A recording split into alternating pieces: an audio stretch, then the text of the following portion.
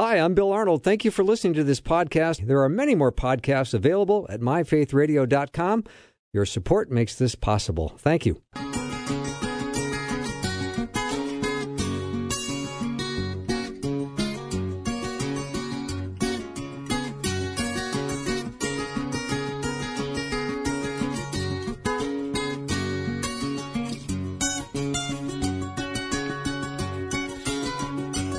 And a warm welcome to Afternoons with me. I'm Bill Arnold, and this is a great hour for me because I get a chance to once again talk to the amazing Becky Pippert. She's going to be joining me for the full hour. Peter Kapsner, who was on the show in the previous hour, I talked him into sticking around, so I'm awfully delighted Peter's going to stay as well. So this is going to be a terrific hour. We're going to talk to Becky about some of the stumbling blocks for evangelism that Christians have today. She just got back from a great trip in the UK where she had a terrific speaking opportunity and came back with a boatload of stories that we're going to hear about today. Becky is not only a global conference speaker, she's an evangelist, and she's the author of 11 books. Her latest book is called Stay Salt, because it's the fruit of decades of experience in evangelism around the world. It's an amazing book. If you have not got a copy of it yet, you should go check it out. You can go to Amazon.com. You can always check it out. Probably download chapter 1 if you want. Give it a look. Stay Salt is the name of the book. Becky, welcome to the show. Thank you so much, Bill. It's just great to be able to talk to you again. No kidding. And Peter's with us, too. And Peter was with us once before, so it's awfully nice to have him here, too. Yeah, great to hear your voice, Becky. Hey, you too, Peter. This is going to be fun. Yeah, so, Becky, you got back from the UK, I think, recently, and you said that, UK is one of the most culturally tumultuous times they've ever experienced. Yeah, it is so interesting, Bill, to now that COVID allows us to travel, we've started been, traveling quite a bit. And what was so interesting to me is that I think we are living in one of the most tumultuous, uncertain, and challenging times in modern American history. And not just the pandemic, and that's been something, but riots in the city and political divisiveness, inflation, all of the above. What fascinated me, because the UK and Europe, where we used to live for 7 years, it has been secularized for so long. It was the Q&A that really fascinated me. It was a conference of about 5,000 all across the UK. And one of the very first questions I got is they said, Becky, it seems to us, whenever, we're reading all this, in the news, is that the American Republic seems to be on the brink of collapse. And we worry about it over here because as America goes, the impact, if in fact, we don't know which way it's going to go, but it will have an impact on the world. And they said, do you think the American Republic, as we have known it, do you think it's going to collapse? I said, we don't know. But here's what we do know. God has allowed us to live for such a time as this. And if ever there was a time in your country and in America where we need to hear the hope of the gospel, it is now. And so then their questions were interesting. What are the cultural challenges that face us? Both in the UK and here, and what are the stumbling blocks, and what has God given us that will help us to meet it? So it was a fascinating experience, and we do need to understand the cultural challenges and the opportunities here in America for evangelism. All right, Becky, I want to go back to some of these questions they were asking because I'm so fascinated with the what came your way. So can we back up and talk about some of those things? Sure. Yeah. Yeah. So, all right, but just explain your question a little more. Yeah. Well, you said that there were the questions that were coming your direction about the collapse of the United States. Is that possible? And you talked about the incredible opportunity we have right now to reach people for Christ. But then you were saying that there were some stumbling blocks and some obstacles, and those are some of the things I'd love to discuss. Okay, let's take first what are the cultural challenges there we go. that we That's have? the word I was looking for. Okay. Yeah. And I just don't think there is any question that America is not the same. That was the thing they kept saying in UK and in Europe. We've been secular for a very long time, but it seems to us that this secularization has come to American shores at an astonishing speed. So that's the first thing I want to say. If we're going to be effective in witness, we need to know America has changed. The cultural landscape has changed. The gospel is as glorious as it has ever been. But we now have a culture that's increasingly post-truth and post-Christian, not merely not Christian, but set against Christianity. Now, again, that depends on what part of America you live in. You know, you certainly see it on the coast, but we're seeing it across, I think, America.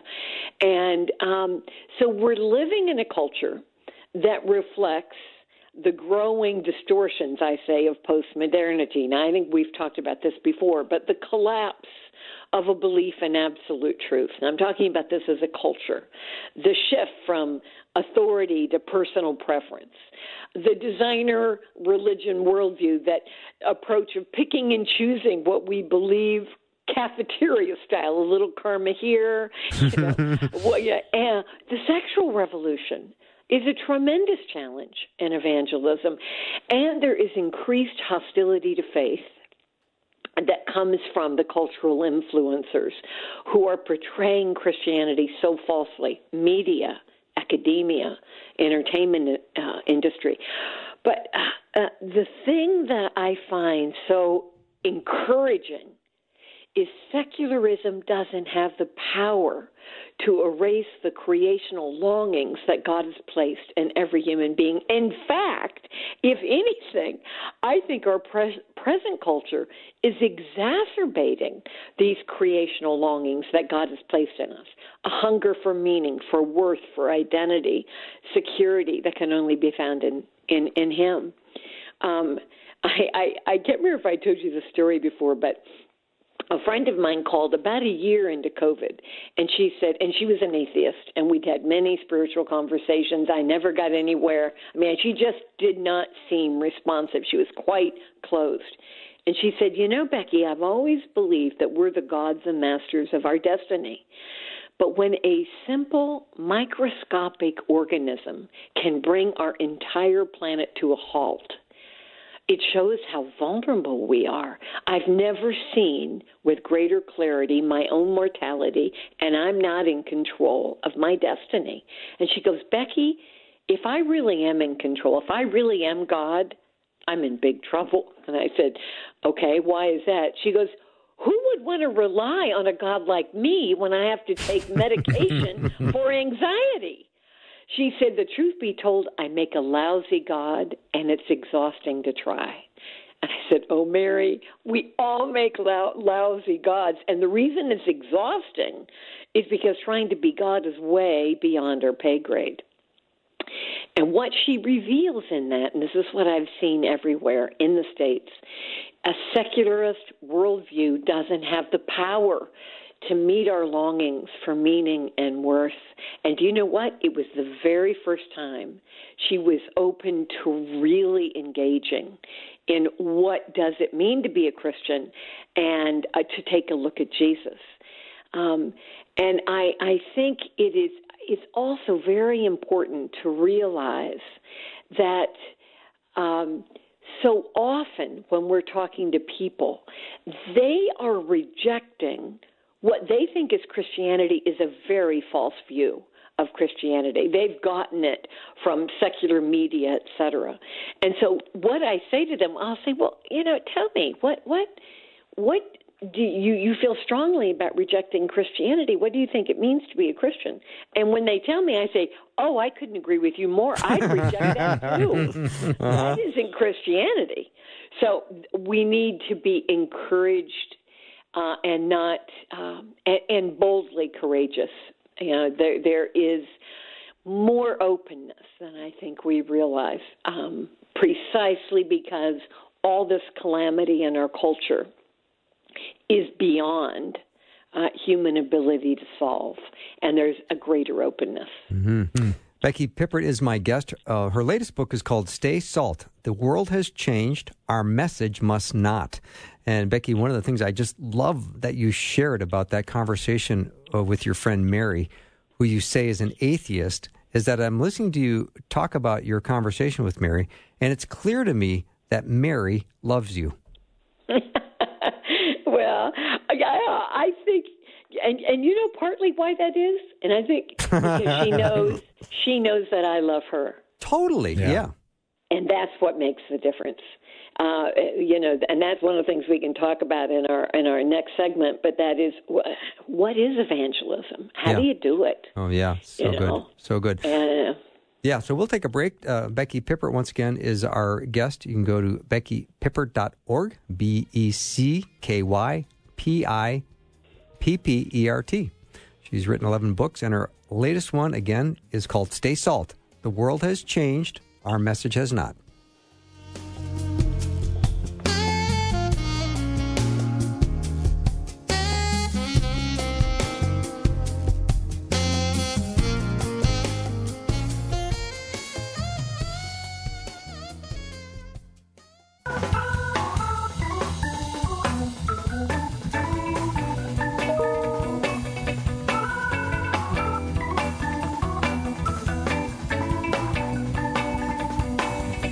Thank you for joining me today. My guest is Becky Pippert.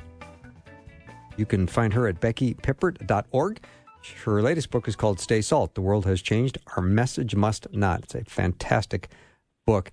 And Becky, I'm being reminded that you did live in the UK for many years. And Peter, my friend here in the studio, went to school in Scotland for many years. And has been over there several times in the last couple of months. But he had a question or a comment that I thought was an interesting tie in what we were just saying. Peter? Yeah, especially with what you were talking about with Mary, Becky, because I think one of the more striking features of the impact of secularization in the UK is that you have these gigantic church buildings that were built, 1600s, 1700s, 1800s, and they sit and they're dormant and they're empty now. They're just they don't have an influence in the public sphere. And when we talk about that coming to America, I know a good friend of mine this last week was just saying that his daughter was invited to help lead worship at one of the local satellite campus megachurches here close to where we live. And they showed up in, again, this gigantic building. It wasn't Renaissance architecture. It was sort of a big warehouse sort of space. And it was meant for 3,000 people, and maybe only a couple of hundred people were in this gigantic building. And as we talk about it, and getting to your friend Mary, that maybe the sharing of the good news is going to be less moving forward in a secularized culture of inviting people to come to church on a Sunday and actually going out into this public square and the public sphere and loving people, being kind to people, taking care of people, and bearing witness in that kind of way. Exactly. And it is, now I know of quite a few churches in the UK. We were there for 7 years, and we actually ministered in evangelism throughout the UK, but also throughout Europe. But we lived in Belfast for 3 years as a base, then in Oxford for 3 years as a base, and then in London. And what you're saying is exactly right. There are so many of these great big churches that are empty, or they're using it for very different purposes. But there are some very thriving churches. But I think what you are saying is exactly right, and that is, I think it's the way that Jesus did evangelism, and that is that we start with the personal. And we're going to talk about that, I think, in this segment, but it is important. The more secular culture becomes, the more important it is that we are listening and loving, but also knowing how to speak the truth when the time is right. Well, I would love to continue that discussion, Becky, about being loving. I think that's something we can't talk about enough. Yeah. Well, what are the stumbling blocks that we face, especially in the West? Our ministry has been around the world, and so we've had a fascinating ability to compare, let's say, the global North and that is what we would call Western civilization. So we spent a lot of time, of course, in America, UK, Europe, and Australia. But then you compare it with the global South, where we've spent a lot of time as well, South America, Africa, Asia. And what we know, and what missiologists know, that it's the West that's struggling. It's struggling with faith. Consequently, the church is struggling with evangelism. They don't know how to speak in to this increasingly cultural wasteland, while faith in the global South is booming. And so is evangelism. So why are we struggling in the West? Well, obviously, one of the issues is because we've become secularized, and the secular culture has impacted the church, I think, more than we realize, especially in our confidence as Christians in two things, I think. One is we need to be confident there really is true truth. The gospel really is the answer to life's problems, and I think we have become less confident in that. Another thing, when you compare the Western church to, say, the early church in Acts or the global South, Asia, Africa, South America, one of the glaring deficiencies in the West is our lack of dependence on the power of the Holy Spirit. I think we've gotten... When I wrote Out of the Salt Shaker, that was the first book I ever wrote, and it was the first book I did on evangelism. Now, I was 28. I was on InterVarsity staff in the Pacific Northwest at Reed College in Portland and Willamette and Whitman. I hadn't been raised in a Christian home. And what I saw was there was this prevailing approach to evangelism. Now, I'm talking early 80s, where the approach to evangelism was pick a victim. So, share the gospel in a formulaic way and get as many people as possible to acknowledge in the shortest time possible their faith in Jesus and then move on. So in the 80s, the approach to evangelism, the good thing you could say is that they were stronger in their confidence in the truth of the gospel, but they were very weak in terms of understanding the importance of relationship and love. Now, I wrote my second book on evangelism 40 years later with a lot of books in between. Stay salt, the world has changed, the message must not. Why?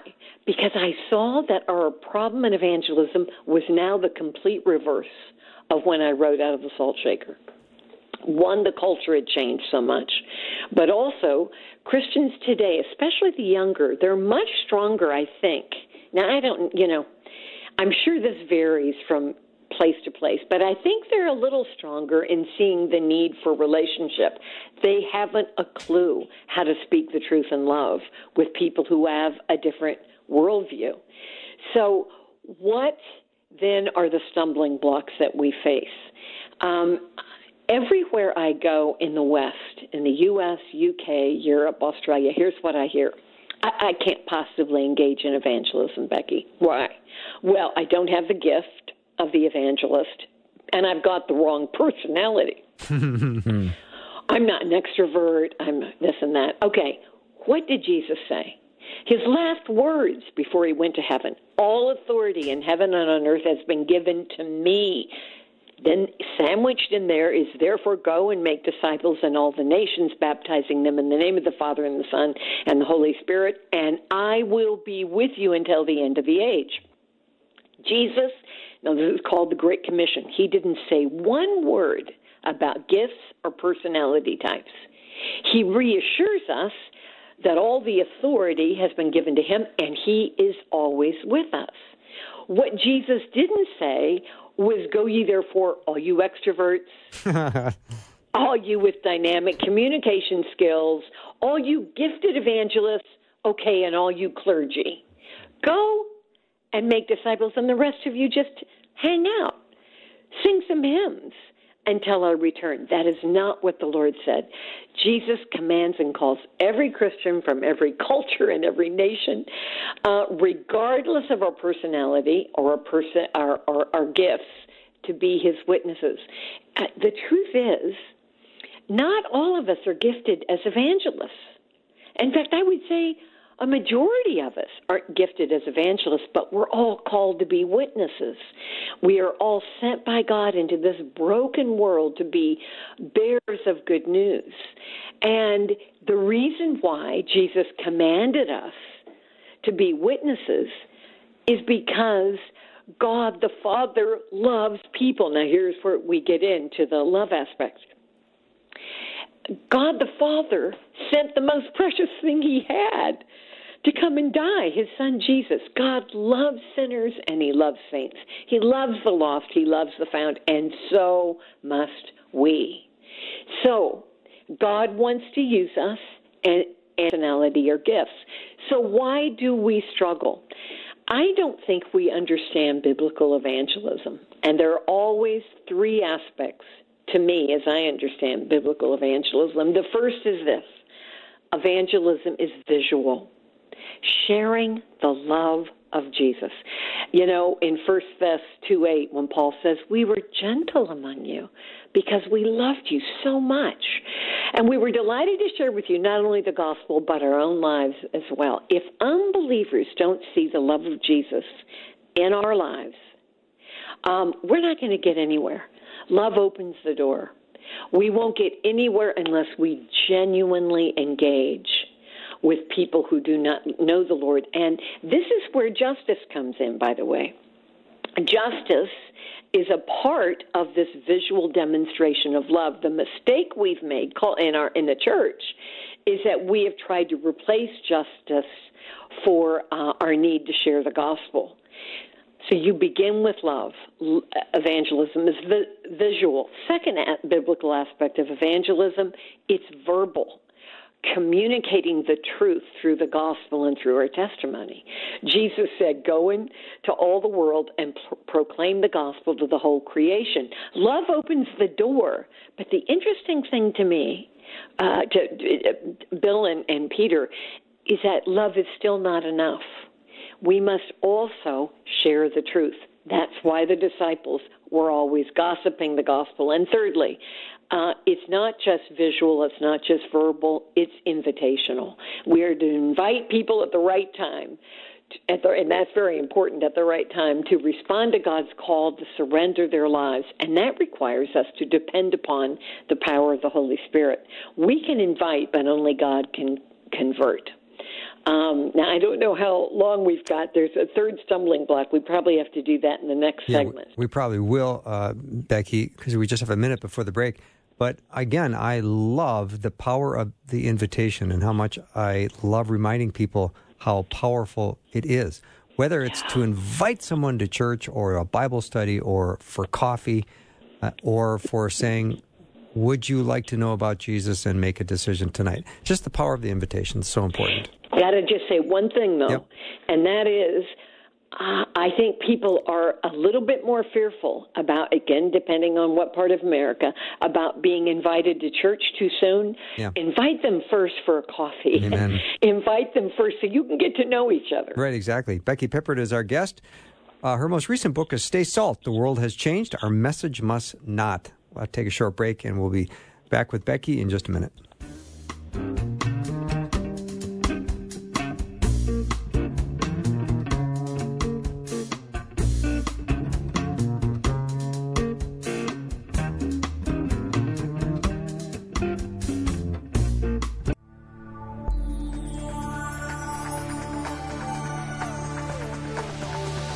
It's the afternoon show with Bill Arnold. Drive time, drive time. Let's get it started. Jump in your car. What's for dinner? It's the afternoon show with Bill Arnold. So glad you joined me today. My guest is Becky Pippert. She's written 11 books. The one we're chatting about today is Stay Salt. The World Has Changed. Our Message Must Not. The first Becky Pippert book that I purchased was Hope Has Its Reasons, the search to satisfy our deepest longings. I could tell you exactly on my library shelf where it is, how many it is from the left. I could find it in a nanosecond because it's so good, Becky. Oh, thank you so much. Yeah. And Peter Kapsner is still with me, and I'm so glad that he's been able to stay and listen to this. And Peter said during the break that Becky has this a wonderful ability to sort of give us a little kick in behind, but it doesn't feel like a kick. It just feels like an encouragement. Did I say that right, Peter? I think so, yeah. Very spirit-inspired exhortation, and feels like an appropriate kick in how you said that. So, indeed. Yeah. It's just very invitational, Becky, because I think we do get paralyzed, and you've been talking about the stumbling blocks related to sharing our faith, and just hearing you talk about it, it seems like, oh yeah, I could do that too, and maybe I've forgotten a little bit how. Exactly. That is really the key, is that it is easier than we think. And that kind of leads us into the next segment, I think, of God doesn't send us out empty-handed. He knows we're fearful. He knows we're inadequate. But what has God given us that enables us to do this? And I think it's three things. God has given us the means, the model, and the message.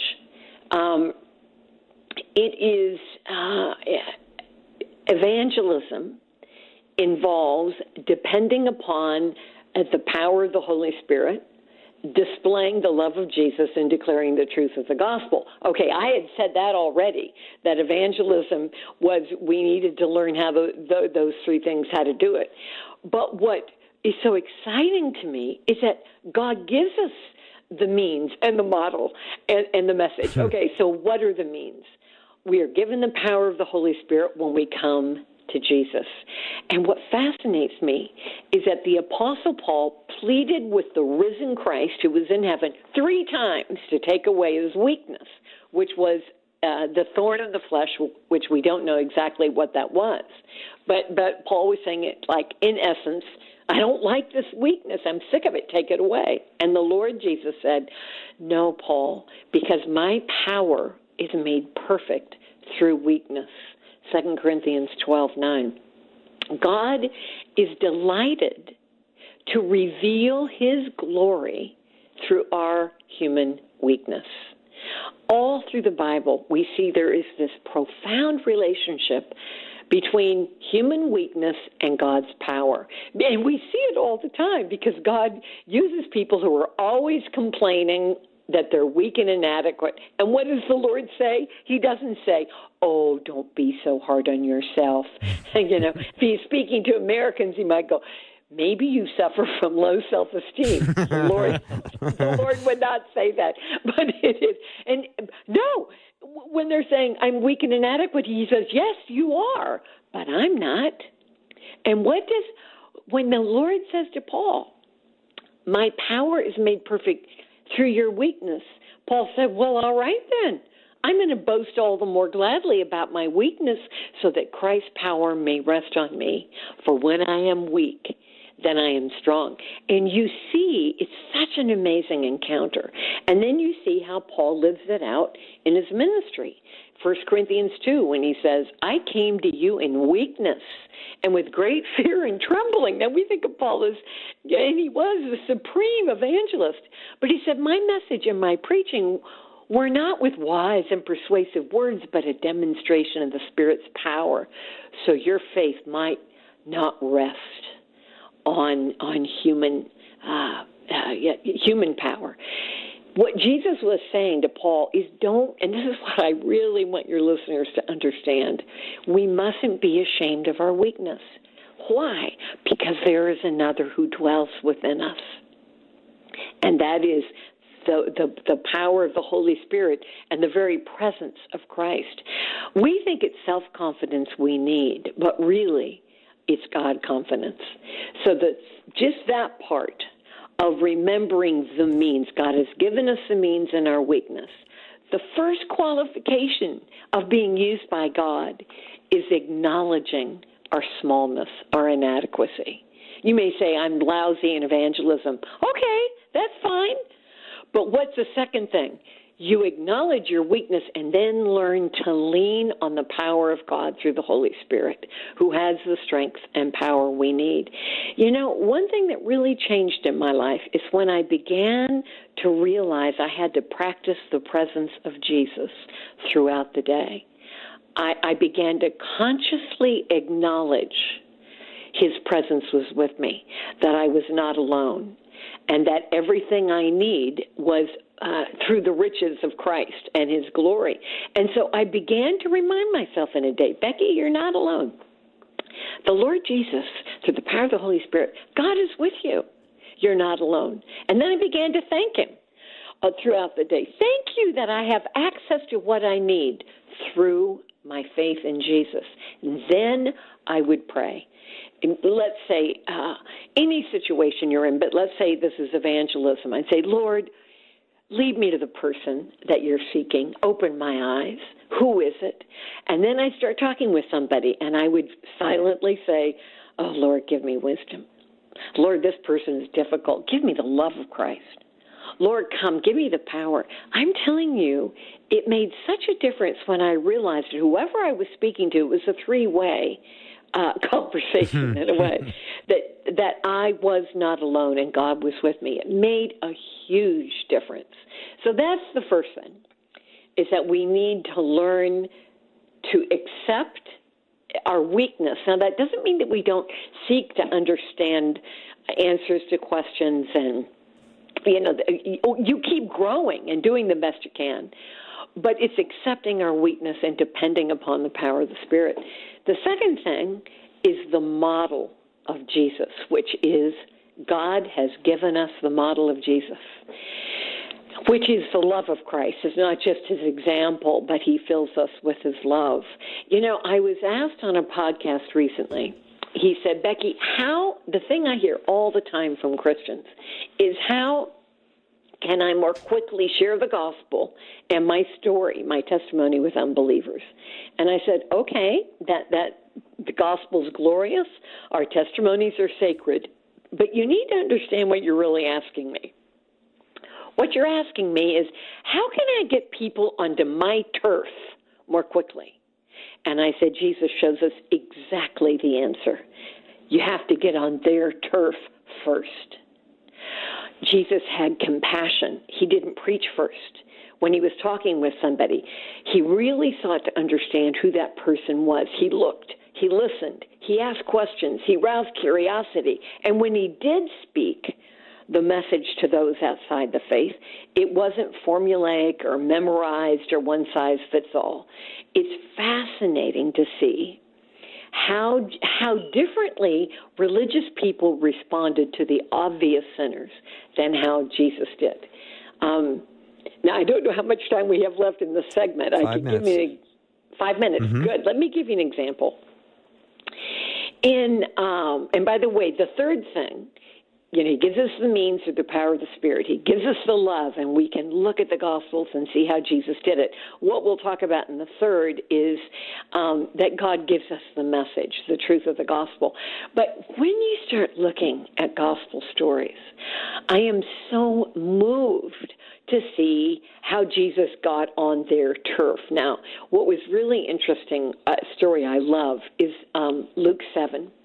And Simon is this very self-assured, self-righteous Pharisee, invites Jesus to this very large dinner, and then insults him by not providing a common hospitality, which was so important in Middle Eastern culture. Now, nobody knows quite why. He was controversial. Jesus was very controversial. But I think it had a little bit to do with wanting to not look. He wanted to impress his friends that he brought along. So it's this great big dinner outside, and then because it was outside, it was very typical for people to come and, the little people, as it were, and be on the outside listening. Well, here comes a known prostitute, comes to listen to Jesus. Now, you don't realize this till the end of the story, but her response seems to indicate that she'd heard Jesus speak before, and she had believed his gospel. Now, that doesn't necessarily mean she was saved, but she was hearing good news for the first time.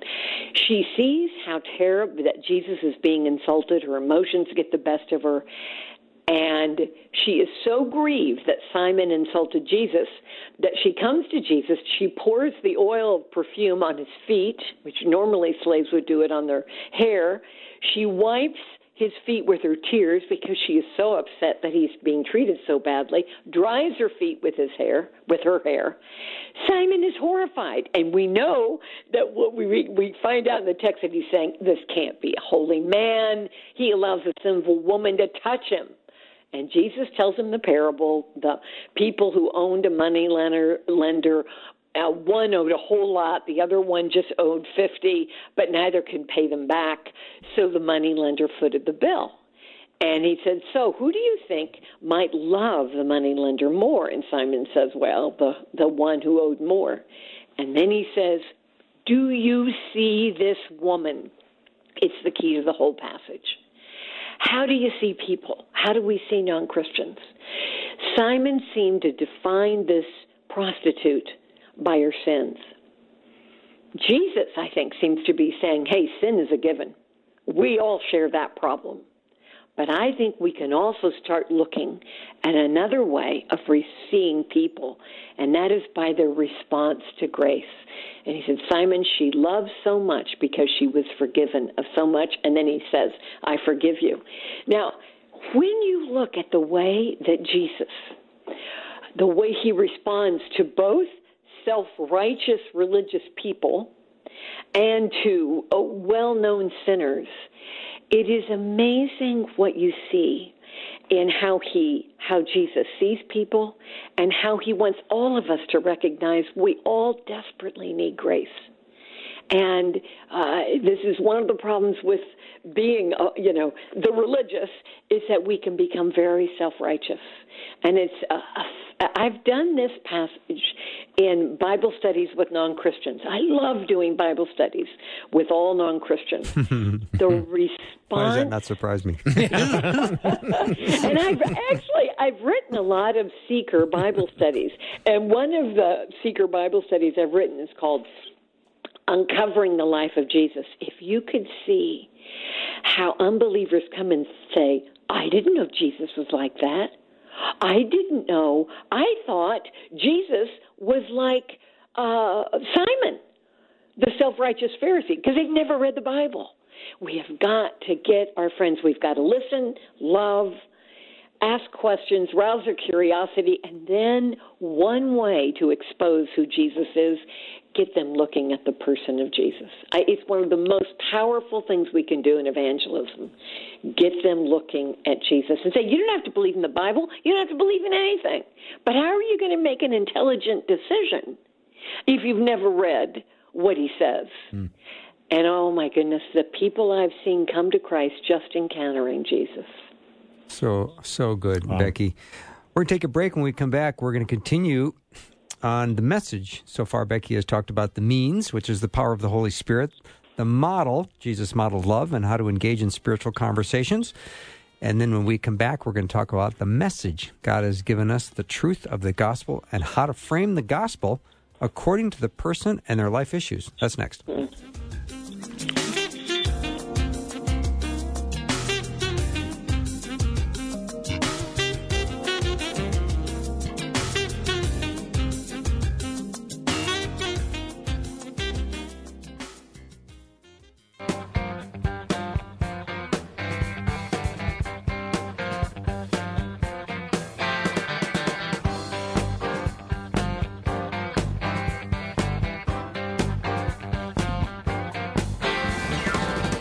If you just joined us, you missed a great hour to this point, so you do have to go check it out at the podcast. Make sure you hear it from the beginning. My guest is Becky Pippert. You can learn more about Becky at beckypippert.org. That's Pippert. And we're talking about evangelism today, which is one of her most favorite topics.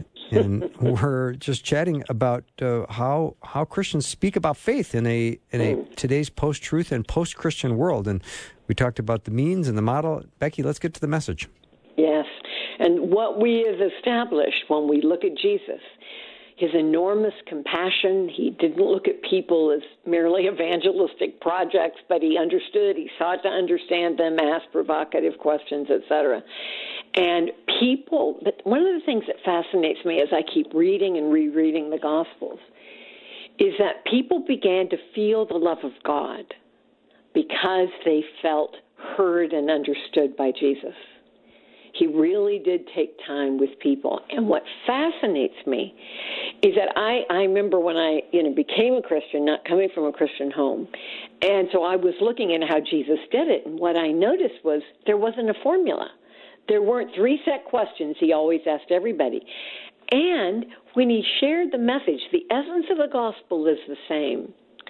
But he never shared the gospel in the exact same way. Why? Because he framed the gospel, as it were, according to who that person was. So the metaphors and the language he used was very dependent upon that person. He framed the gospel in a way that responded to who they were. Now, and another interesting thing, he didn't give the gospel to every person he met. The Pharisaic lawyer who said, "What can I do to inherit eternal life?" He never gave him a gospel. The man was very proud, and he really challenged him to go and and to learn. When he said, "Well, what is it? What do you think is the most important thing? How do you read the law?" "Love God," he says, "and love your neighbor as yourself." And he goes, "Go out and do that and get back to me." It's kind of interesting, All right. So, for instance, I say the metaphors, the language he uses, the way he describes the gospel. I'm not talking about the essence of the message, but I'm talking about the way to introduce it. Was very much dependent upon the person. So, Woman at the Well is a great example of that. He is talking with her, and he already knows through the gift of prophetic insight, that she has had 5 husbands, and the man she's living with now is not her husband. But what does he talk about? He talks about being thirsty. He asked for a drink and says, of course, "Would you give me a drink from the well?" Of course, if you knew who was asking, you would have asked him, and he would have given you living water. And then he begins to describe it. You'd never have to come back here and draw. Everything he says is absolutely appropriate to her life. Why does she come at noon? She doesn't want to be with people who are going to be judging her and shaming her for having an immoral lifestyle. She's gone from man to man to man. And he goes, "You know what? The water I give, it wells up to eternal life, and it satisfies that thirst." And it's amazing to watch the entire language and metaphors immediately apply to her life. And then when she says, "All right, well, give me the water then." This is a very important point in evangelism. You need to know that they understand what the gospel is. We don't rush to bring them to say something that they don't truly understand yet. And she goes, "So tell me, all right, give it to me." And he goes, "Why don't you go call your husband?" "Well, I don't have a husband." And that's when he says, "Yes, that's true. And the man you've had 5 husbands, the man you're living with now is not your husband. Thank you for telling me the truth." Amazing how he deals with sin. Absolutely acknowledges that it's a problem. But at the same time, thank you for telling me the truth. Okay.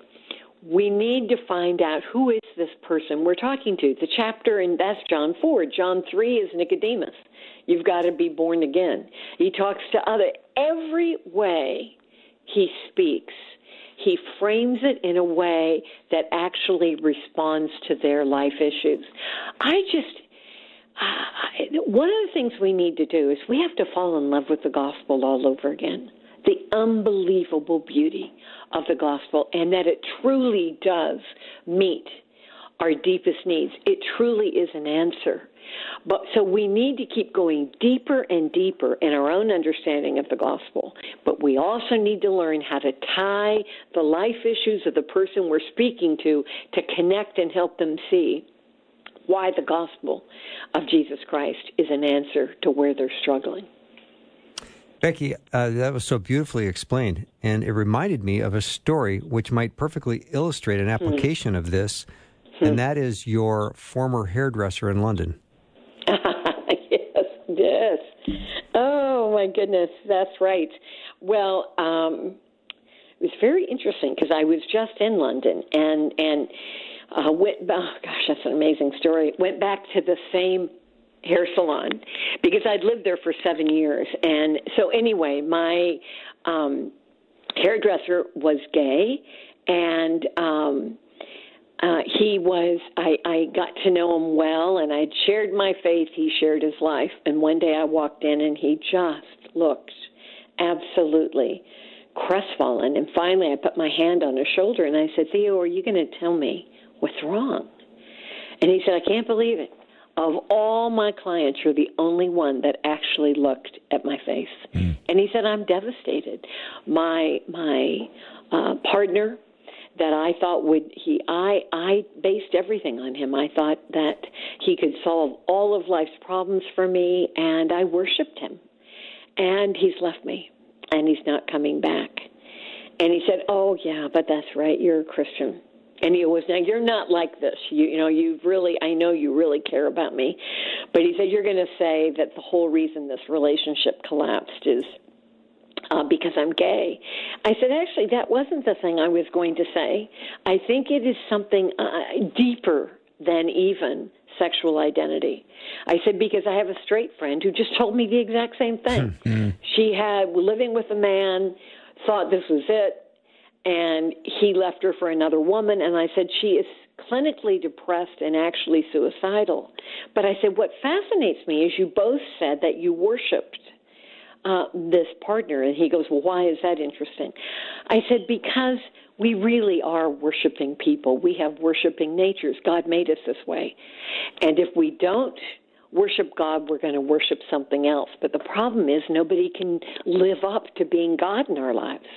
They're not big enough. We've got to build our lives on something big enough and strong enough. And he said, that's big enough to build our lives upon. And he said, I can't believe you're saying that, because the last thing my partner said to me when he left was, it is exhausting trying to be God for you. It's way above my pay grade. I can't do it. And he said, so what's the problem? And I said, well, the good news is that we really have been created to worship. Don't mock that. Don't say, don't get cynical. You are right that you are a worshiping creature. I said, but the difficulty is we have been called to worship God, and if we don't worship God, we try to worship something else. I said, in fact, the Bible, and it's never enough. It never works. And I said, the Bible actually has a name for that. It's called an idol. And I said, idols are a God substitute. And I remember he turned my chair around, because remember, I'm at the hair salon, and he looks at me with such intensity, and he says, you are telling me that all of my suffering right now is that I've been worshiping the wrong thing? I said, yes, and so have I. I have tried to do the exact same thing, and so have all of us. I said, we've all tried worshiping the wrong thing, and it doesn't work. It was such an amazing encounter, and he said, Becky, you've given me a Bible. You have given me a Bible study, and I've never looked at it before. And he said, I am leaving. I'm going back to my country because I am in such a mess. But he said, I am going to read this. The amazing thing, when I came back, I got my hair cut, so I wasn't back till about a month. And so it was a woman this time that was cutting my hair, and she goes, I want to tell you something. She said on that week that you were in the salon, the next week was his last week. And so we had this business meeting, and we had a lot to talk about. Do you know the only thing he wanted to talk about is what you said? Wow. That's fantastic. And she said, Becky, we talked about it for a long time, all of us, because we're worshiping the wrong things, and all of us have romance issues. And you said that we've all got a God complex. We keep getting ourselves and God mixed up. And she said, one of the guys said, wouldn't you like to hear her when she's actually speaking? Or do you think we'd even recognize her?